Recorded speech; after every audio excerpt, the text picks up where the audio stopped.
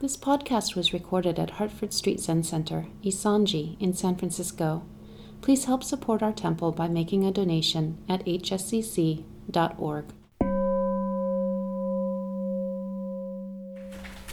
I have in mind to speak with you a little bit today about the illusion of subject and object.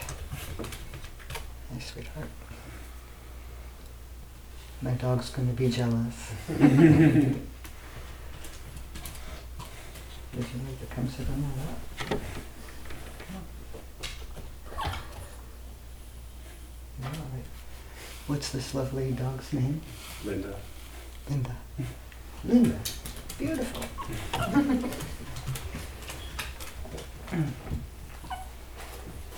For those I've not yet met, my name is Jean, and I'm a Dharma heir of Catherine Thanis in the Suzuki Roshi lineage.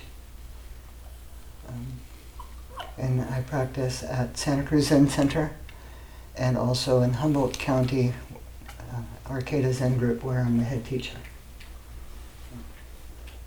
Delighted to be with you today. Familiar faces and new. So I've been thinking about this subject-object dilemma, partly because I've been studying trust in mind, or sometimes called faith in mind, with the Arcata group. And this recent event of the shooting of Muslims in New Zealand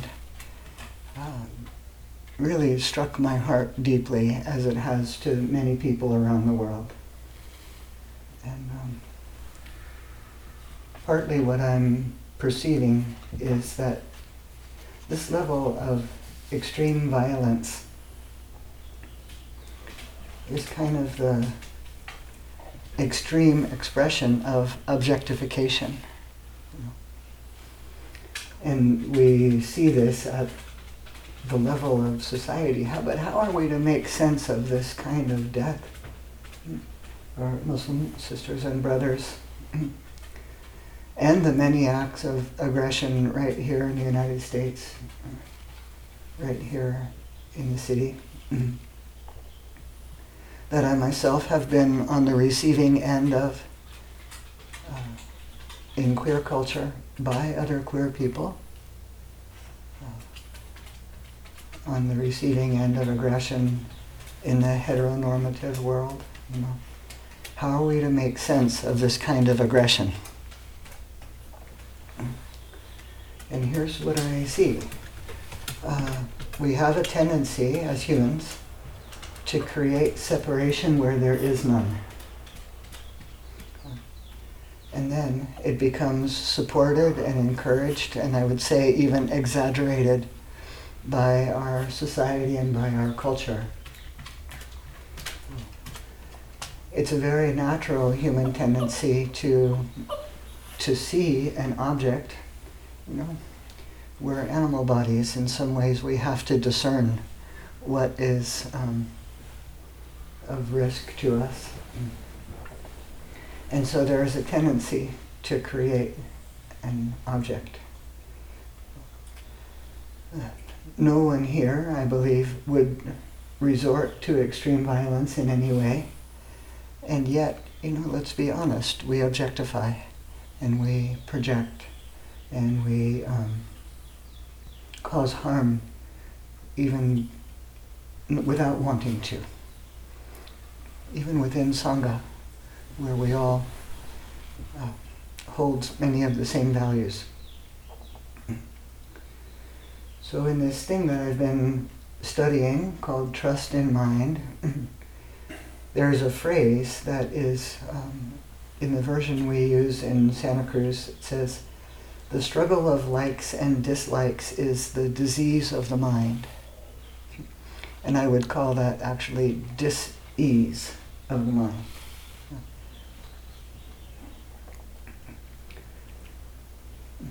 Another way of saying that, in a different translation, to set longing against loathing makes the mind sick. sometimes a very slightly different translation of something reveals, likes and dislikes, longing and loathing.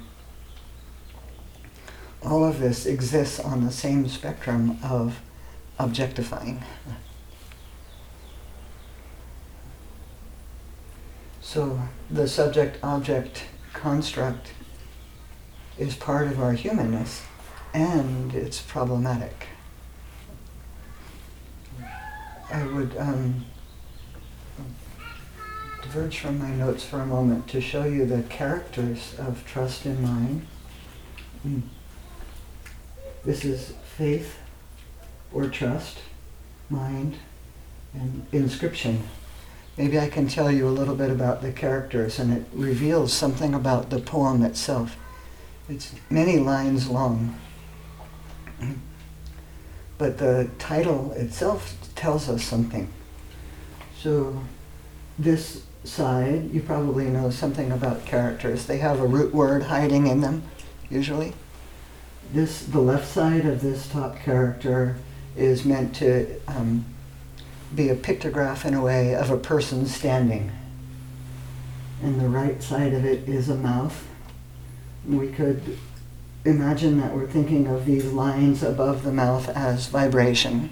So the sound coming out of mouth is what we would call word or speech. So this character would literally translate as a person who stands by their word.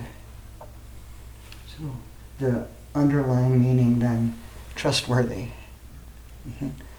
And the translators of the book that I'm now in, Trust in Mind, chose the word trust rather than faith, because in the Western world, Judeo-Christian influenced cultures, faith has a different connotation, So they chose trust to indicate the same thing based on this character. And this middle character we see frequently in the writings of our school. It translates as mind, and it also translates as heart. In a detour anecdote, you probably know the artist and what I would call brilliant translator Kaz Tanahashi. You've heard of him. Yeah. So he was offering a workshop at Santa Cruz Zen Center many years ago now, and offered a few characters to practice. Everybody with paper and ink laid out along the platforms in the Zendo. And somebody asked him, so one of the members of the group asked, why do you have one word for two things? And the sound of this in Japanese pronunciation, shin, and he translated it as mind and heart. So this person asked, why do you have one word for two things? And he, without missing a beat, said, why do you have two words for the same thing? Brilliant. Right to the point. So, trustworthy, mind, heart, and this character below. This left-hand side means gold or precious. If you're going to exchange money, this is the sign you would look for. Anything related to money. And the right-hand side of this character is name, and that implies family name. And because this is a Chinese character, that implies reputation, because who one is connected to their family's reputation. So we could translate this bottom character as the most precious name. And in some of the translations, this is simply called an inscription. But we might call it the most precious poem of the mind and heart of someone who stands by their word. This is the delicacy of translating, that it includes some layers of interpretation through the mind of the translator, because each one of those characters has many potential meanings built into it. So it seems like a long detour, but I want to bring it back to what we're involved in practice is landing on what is our authentic word? What are we willing to stand by, And then we make great effort to return to this again and again. The practice of Zazen itself, as we just experienced, in my view, is a training for being able to return to the stable core that somehow knows who we are when we forget. So the training of the mind in Zazen is like, okay, here I am intending to sit for the next 40 minutes or however long the periods are here, and thought pops up. I can choose to follow that thought, or sometimes they follow themselves naturally. New thought builds on old thought. And the task is to return to the body, to return to the breath before I've gotten into judgment and evaluation. Where the same thing is true, sleepiness might arise. And following sleepiness, dreams come. And I have the terrible affliction of being able to sleep sitting. It's not healthy. It's not a good thing. But even dreaming here on the cushion, in a book called Opening the Hand of Thought, Uchiyama describes this as the experience of becoming sleepy and dreaming is not really different than allowing the mind to wander and think thoughts. It's basically the same thing. So the task of Zazen is to return to the body. And there's no idealized state necessarily. The practice of Zazen is the returning. So with this in mind, related to subject and object, our task is to use this developed skill in our lives to return to the actual present moment rather than to something we imagine might be happening.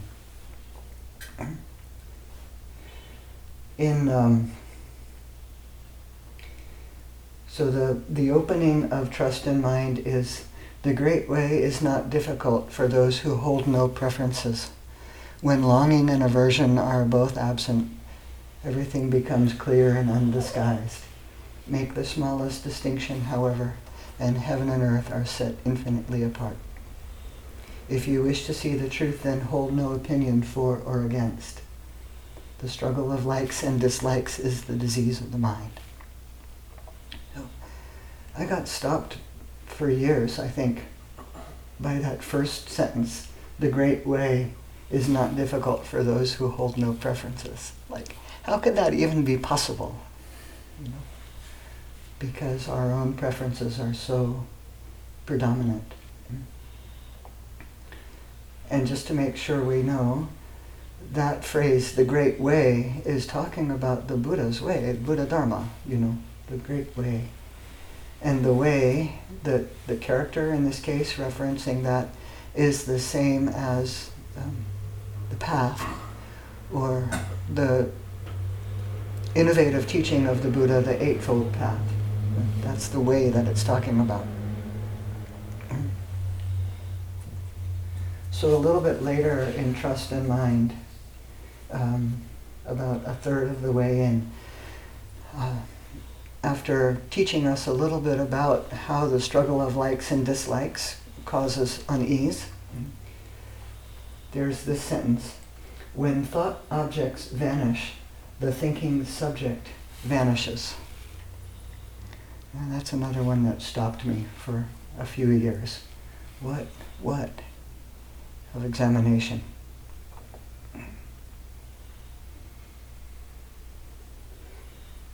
So this brings us into a little bit of a historical look.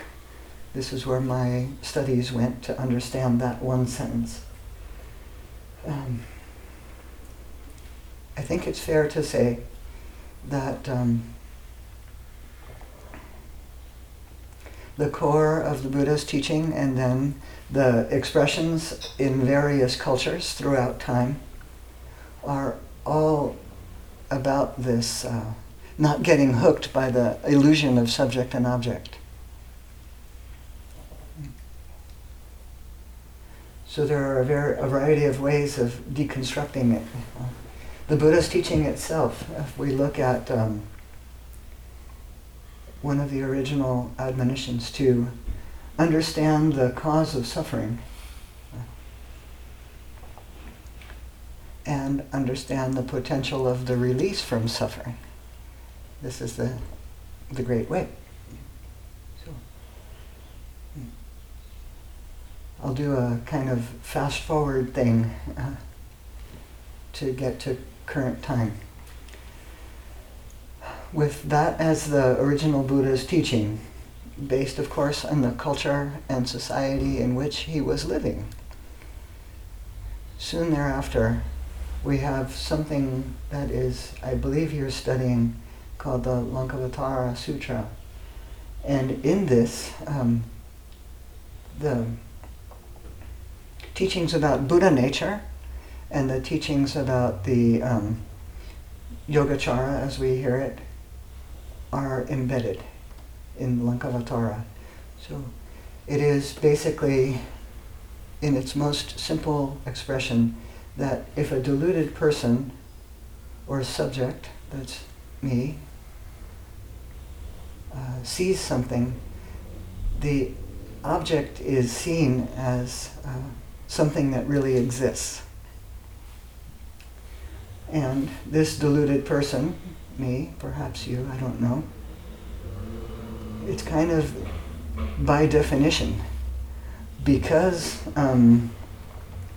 the mind as we normally think of the mind is limited in its capacity, we're necessarily deluded because we're only seeing part of the picture unless, and these brief moments where we get glimpses of not getting hooked by subject-object.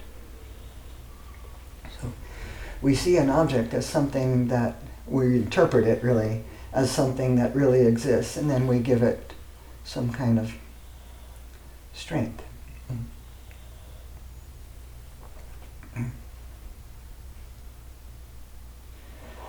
So the implication in the Buddha's original teaching, in our understanding of the Lankavatara Sutra, that when we objectify, we're simply reinforcing a false notion. And we can't help but objectify. So this is the tension in which we live. So fast forward about 800 years into China. In this same thing I've been studying, Trust in Mind, there's this phrase, the way is perfect like vast space, where nothing is lacking and nothing is extra. Indeed, it is due to our choosing or rejecting that we do not see thus. Does that sound familiar? Yeah. So that's the Chinese expression of the same thing. The way is perfect like vast space. And then we become caught, hooked. And then fast forward another 600 years ago or so to Dogen. And this is often quoted in the first two sentences, but I want to say the whole thing because it will echo what we just heard from China. You've heard it many times. To study the way is to study the self. To study the self is to forget the self. We've heard that part a lot. Now this part. To forget the self is to be actualized by the myriad things. When actualized by the myriad things, your body and mind as well as the bodies and minds of others, drop away. No trace of enlightenment remains. And this no trace continues endlessly. So this reflection, when actualized by the myriad things, your body and mind and the body and mind of others drop away. This is an expression. We could call it the most precious expression of the mind and heart of someone who stands by their word. This very expression is an example of the way is perfect, like vast space where nothing is lacking and nothing is extra. You see the parallels, I'm sure.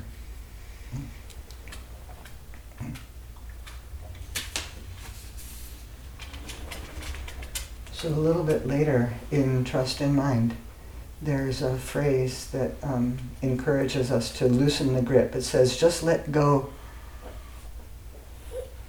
Just let go. And in my mind, I have to translate that a little bit to make it a little bit more accessible. I have to say, just loosen the grip. It's kind of hard, in our conventional thinking to let go completely. But if I just loosen the grip a little bit, that becomes kind of reinforcing. And it's a little easier to loosen the grip a little bit more. Loosen the grip. Just let things be in their own way. In essence, nothing goes or stays. This is now from the second third of Trust in Mind. See into the true nature of things, and you are in step with the great way. You will walk freely, undisturbed. And in my current understanding, I shift that a little bit now to, you are in step with the great way. You are already walking free and undisturbed. And this obscured from our view by our tendency to hold on, to grasp, to objectify. So I want to drop out of this kind of theoretical, historical, and into something very practical. And then let's have some conversation. So here's the practical. In the domain of talking about cause and effect, or the cause of suffering, it's probably a little bit more accurate to speak about conditions. This set of conditions has arisen based on the prior set of conditions. If I think of it as cause and effect, it's a little bit too linear, like this one singular cause creates that one singular effect. But actually, any one singular cause is more complex than my mind can grasp. So I can only really hold it as a set of conditions, and new set of conditions arise based on the prior set of conditions. So based on this set of conditions arises.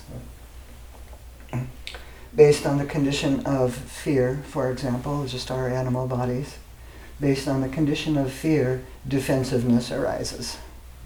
I recognize that in my own body. I tend to close in my shoulders and abdomen when I'm afraid. Or based on the condition of divisive thought, divisive speech arises. Based on the condition of divisive speech, divisive action arises. We have been on the receiving end of people's divisive speech. We know what that feels like. Based on the condition of perceiving cultural differences as separating, marginalization arises. Based on the condition of reinforcing marginalization, sometimes violence arises. We can see how the very constructs that we cling to can create division and separation and pain. In contrast, based on the condition of inclusive activity, expressions of loving kindness arise. And there's actually a crux moment, I would assert. We feel this during Zazen, and then I personally lose track of it quite quickly after getting up from Zazen. You know, in Zazen, partly what we're doing is a very refined scientific experiment. We've eliminated every variable and we're left with breathing and blinking. Everything else is extra.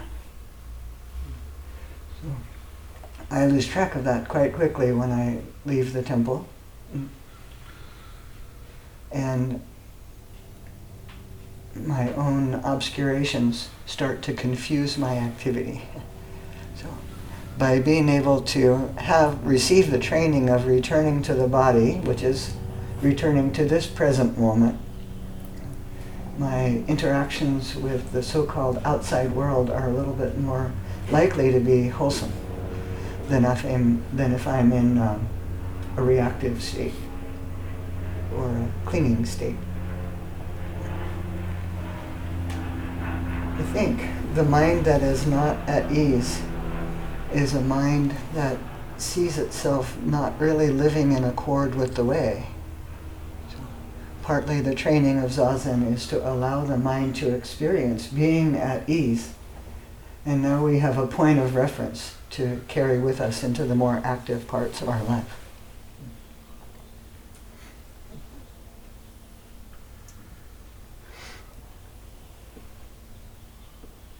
Maybe we can have some conversation about the ways in which our own minds might hook us into believing that separation is real.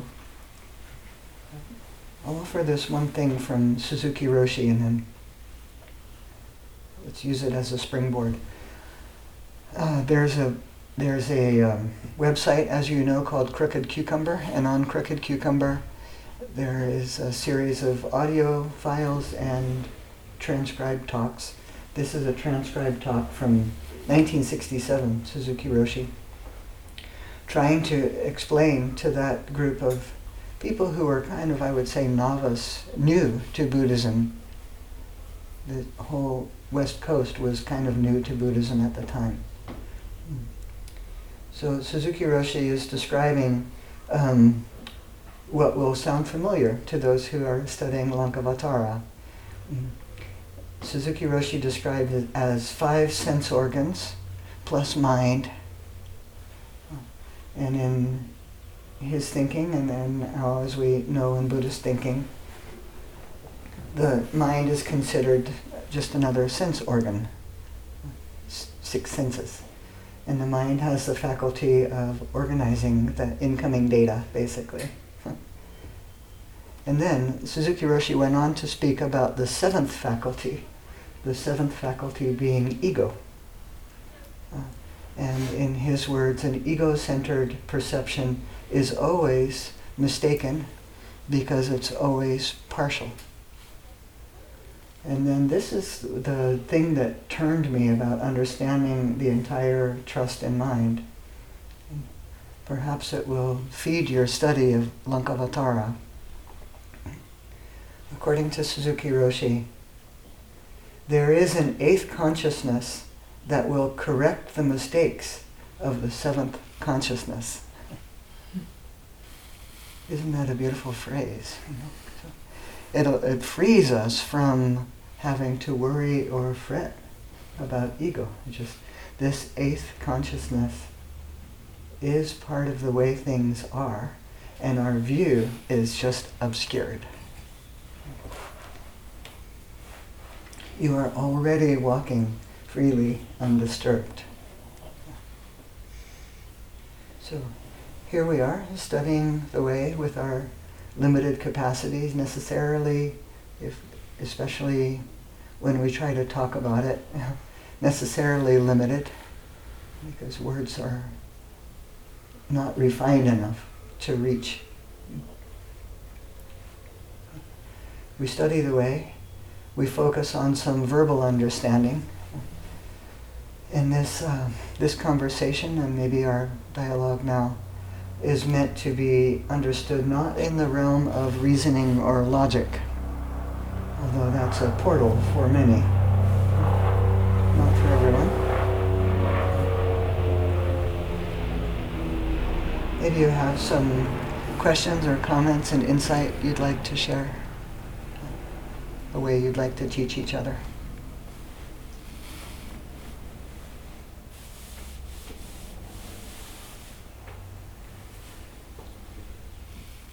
Yes? Who's the author of this work? The Trust in Mind, Musong. Musong. Okay. In Roman letters, the Song, S-O-E-N-G, if you're going to look for it. It's a very beautiful translation at the very beginning and commentary. And interestingly, comes back to include Alan Watts. So you probably have read a book called The Religion of No Religion, Alan Watts. Musong actually quotes Alan Watts. Somehow I find that inspiring, that it's come a little full circle kind of around the globe.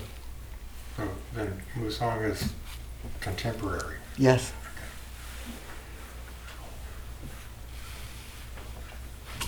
Yes, Neil? I've encountered quite a few people who, having read this poem, think that they are not allowed to have a favorite type of pizza. Could you comment on that? Right. It is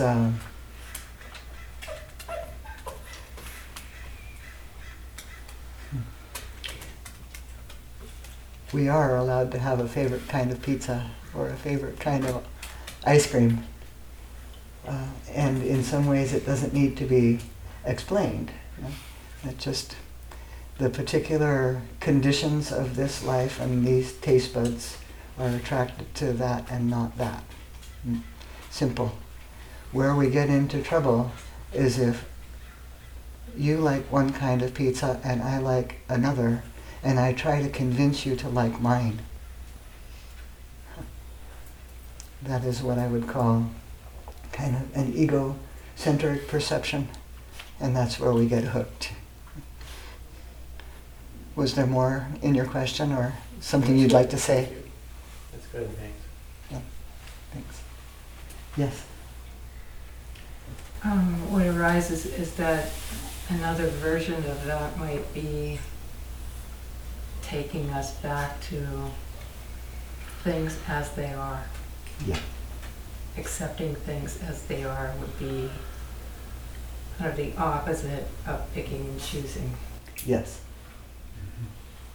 That's all I had to say. Yes. Very sweet. And, you know, we test this out against our own values. For example, with the deaths of the Muslims, I reached out to my Muslim friends and said, I stand with you. So I accept that violence occurred, and I will also step into and say, no, let's take care of each other. So there's a balance of, well, here I'm formulating my thought as I speak aloud, but it is accepting things as they are is not passive. No. It is, yes, this is what's happening, and now what is my appropriate response? Mm-hmm. Mm-hmm. Yes? Sometimes you've mentioned the phrase, get hooked. Mm-hmm. Is there a way to get unhooked?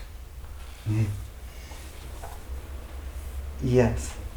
You know, it's kind of graphic for me. I hope this isn't scary, but it's a lot like a fish getting hooked, and I get pulled way off, you know? So both, what is it that has pulled me off? Identify the conditions of this and accept the reality of it. And what do I need to do to return to center? So, most often it is some illusory construct that I am clinging to that pulls me off, or some idea that I have of something the way it should be that is not in accord with the way it actually is. So in the queer community, you know, we're on the receiving end of this all the time. And even, well, I didn't expect to do this, but I'll give you a very personal example. You may know, you may not know, I'm a trans man. So within the queer community, within trans community, I get criticized for having bought the binary. I get criticized for being too male. So even within the queer community, you know, we get slapped down because I don't look like somebody thinks I ought to look, or I don't sound or behave like somebody thinks I ought to sound and behave. So I have versions of that I do on other people, you know, and I try to mitigate this, especially in the teaching role. You know, the bells are supposed to be rung this way, and I can get pretty wound up if somebody is not ringing the bells the way I think they ought to be rung.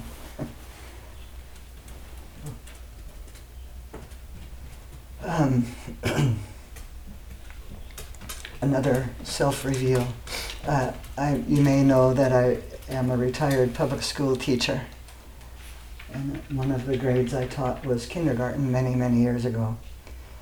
And I got pretty upset with a child who didn't tie their own shoes before they went out to play and was tripping on their shoelaces, you know.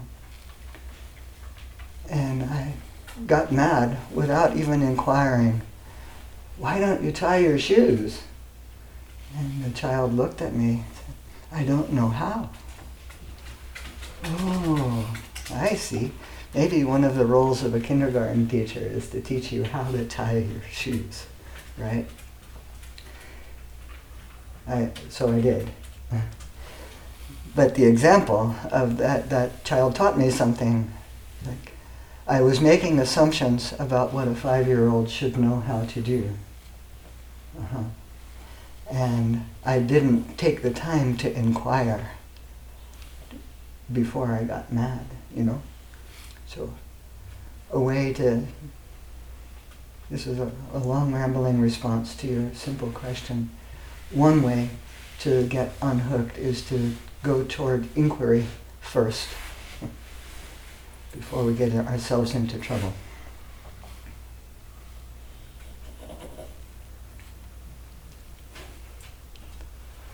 Yes? It was interesting to hear about that, the seventh and eighth senses, I guess. He called them faculties, but in what you're studying, they're called consciousnesses. Mm-hmm. Mm-hmm. And I've been recently sort of struggling with that, the eighth one there, Mm-hmm. and finding myself in a situation where I have to decide what to do about a situation, and there's clearly this part of me that knows exactly how things should be, Yes.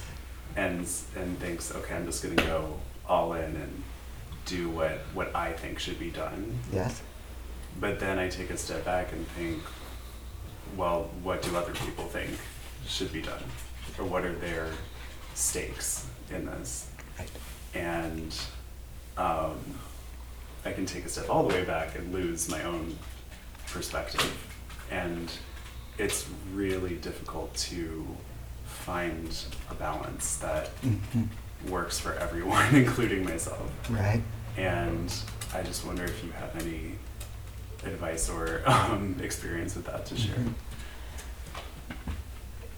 I would inquire with you, you know, like, it seems wholesome to take that step back. The eighth consciousness is an inclusive consciousness. So it seems wholesome to take that step back and engage what are the stakes of the other people involved here, what are their points of view. And then the inquiry is, in the body, how do you know when you have stepped too far back? What is the recognizable sensation of when I've lost my own intention? Do you have a sense of that? I said, yeah, some sense. Yeah, sometimes, yeah. So there's effort to be made there, and this is the coaching. It's not really advice. One of the Eightfold Path is called right effort. And it's not contrasted right and wrong. It's upright effort. And a simple way of describing this, I'll do the short version. A simple way of describing right effort is before something unwholesome has popped up, I try to prevent it. And when something unwholesome has already popped up, I make an effort to abandon it. So prevent and abandon are a pair. When I'm looking toward the positive, it's my intention, and it hasn't yet popped up, I cultivate the wholesome. And when it has been cultivated, I maintain it. So part of, this is now back to your question, part of the trigger is when I identify that inward body feeling of I've stepped too far back, am I in the realm of preventing and abandoning? Is that where my effort has to be? Or am I in the realm of cultivating and maintaining? Is that where my effort has to be? So then I trust that the right response will naturally emerge when you identify kind of the way things are. Mm-hmm. Use that as a point of reference. Prevent, abandon, cultivate, maintain. Which way does it have to tip?